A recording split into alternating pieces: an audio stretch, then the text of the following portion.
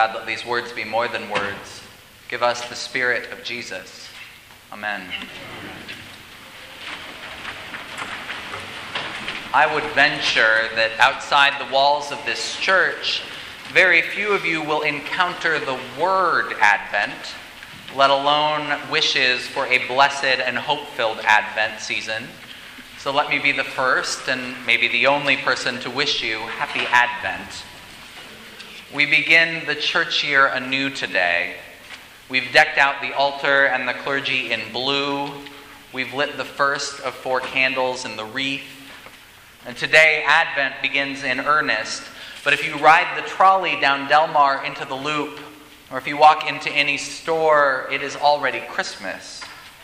I worry about that rush to the finish. Advent is a season of delayed gratification. Now, truthfully, if you're riding that trolley, you know something of delayed gratification. But maybe not the kind Advent is meant to create. Advent is a time when we build up our capacity to hope. Over the next weeks, I'll be preaching a series of sermons on that simple topic, hope. Outside the church, the only word association most folks have with Advent is calendar. Advent calendars are not all bad. Rewarding kids with chocolate or a small toy each day, it can be a reminder to look forward, that we're not there yet, not yet to Christmas. Hunting for the right number on the calendar, you get this sense that something more is coming. But most Advent calendars these days are liturgically incorrect.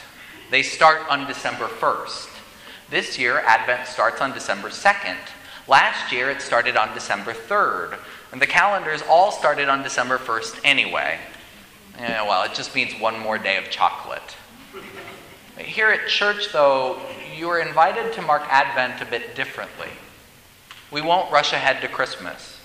We will build anticipation. Here at Holy Communion and in most Episcopal churches, we have a special affinity for Advent. It has been said that Christians are an Advent people, a people who wait, who watch, who hope. Christians build their lives on hope. Advent is a fitting season for Christians, a time when we exercise the muscles that help us live this Christian life. We are a people whose eyes are always on the horizon. Horizons hold a particular importance for Christian people. 20-odd years ago, David Edwards, then provost of Southwark Cathedral in England, he preached a sermon at Harvard's Memorial Church, claiming that Christianity is a religion of the dawn. A religion of the dawn. He read the opening of each Gospel's account of the resurrection. Matthew, Mark, Luke, John. Every one of them begins in the morning, at dawn, the start of the new day. Jesus is risen at the very beginning of the new day. Christians are a people who watch for the sun to break forth. And Jesus today uses the image of the horizon. First, he talks about troubling signs in the moon and the stars and the planets, the roaring of the sea and the waves. Jesus quotes the Hebrew prophets and he borrows their foreboding. And this is not an easy passage, not an easy pill to swallow. But notice what Jesus doesn't say.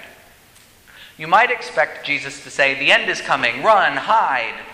Or as a refrigerator magnet I have has it, Jesus is coming, look busy.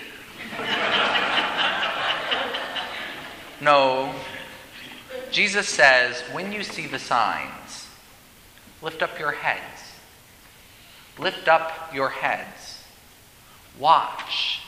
Wait and watch. Christ's second coming is not terrifying, but a reason for hope. Lifting up your head, it's a proud act. Lifting up your heads, it's a confident act. Lifting up your head is an action you take out of hope. Keep your eyes on the horizon. Hope is radical. Hope is defiant. Hope takes guts. Lift up your head, Jesus says. When the signs are bad, when the news is scary, when you are terrified about what is going on around you, Don't bury your head in the sand. Lift up your shoulders. Look to the horizon. Hope. This season of Advent is about practicing hope. Jesus' word of prophecy is not about doom and gloom. Jesus tells his followers, despite all the signs, keep hoping, keep dreaming, keep your eyes on that horizon. Christians are a people who live lives oriented toward the future. Advent is not just about waiting for Christmas. We're not waiting simply to remember that Christ came once among us. Advent points us to the promise that Christ will come again in power and great glory. Christians believe the best days are ahead. The best is yet to come. We are a people who look ever forward to the horizon. We raise up our heads. The community organizer, Ed Chambers, believed in a fundamental tension. A tension between the world as it is and the world as it should be. As an organizer, Chambers asked people of faith to stand in that tension. For any change to come, we have to inhabit the tension. We have to clearly see the world as it is and work and pray and keep our eyes on the world as it should be. The Episcopal preacher Fleming Rutledge has said, Advent is designed to show that the meaning of Christmas is diminished to the vanishing point if we are not willing to take a fearless inventory of the darkness. A fearless inventory of the darkness. We have to be willing to see the world as it is, to properly celebrate the hope we have for Christ's coming, for the world as it should be. We must know the darkness and know it well to feel the blessing of the light. That is the tension of Advent. Advent is a season of darkness. It always includes the longest night of the year. Advent asks us to slow down, to take stock, to take in the troubling signs. We live with the signs with hope, with heads uplifted. Advent is a time to dream of a better world. Many of the prayers for this season talk about casting out the powers of darkness. I want to propose to you that there is no power darker than denying a group of people the right to dream. We see that denial all the time. Human beings are told not to dream by systems of economic exploitation. You won't ever get out from under this debt. Put down your head and work. Human beings are told not to dream by forces of social exclusion. You can never do that. You're queer. You're a woman. You're black. The message is the same. Don't cause trouble. Don't give rise to tension. Put down your head. It's a message of control. Jesus invites us to radical hope. Imagining the world as it should be causes us to see the imbalances and exploitations of the world as it is. We live with the tension of the season, and as I've said before, Advent is good practice. Christians live with the Advent tension all the year long. I felt something of that tension this week as I saw the images coming up from the southern border. I've said from this pulpit before, I'll say it again, the issues of the border and immigration are complex. When we see photos of women and children running from canisters of tear gas, when we see young men hurdling a barbed wire fence, we face a temptation to allow our political party affiliation to simplify our interpretation of the images. Resist the temptation to simplify the narrative. During the Obama administration, tear gas was used about once per month at the U.S. border. Yes, the images from this week should make you angry, but the current administration does not bear all of the blame. Systematically, for a generation, we have denied the rights of folks attempting to seek refuge in our country.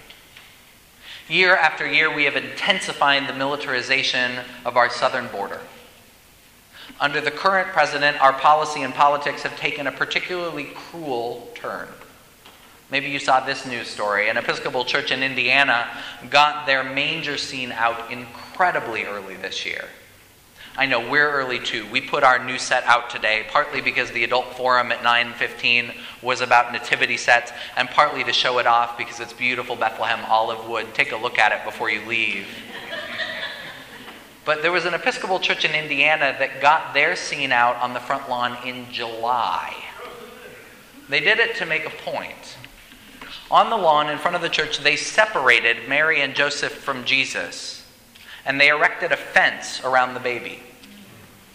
Our president and justice system have criminalized asylum seekers and treated them reprehensibly. And tragically, this administration's policies represent simply an intensification of an injustice that has been going on in our name for decades.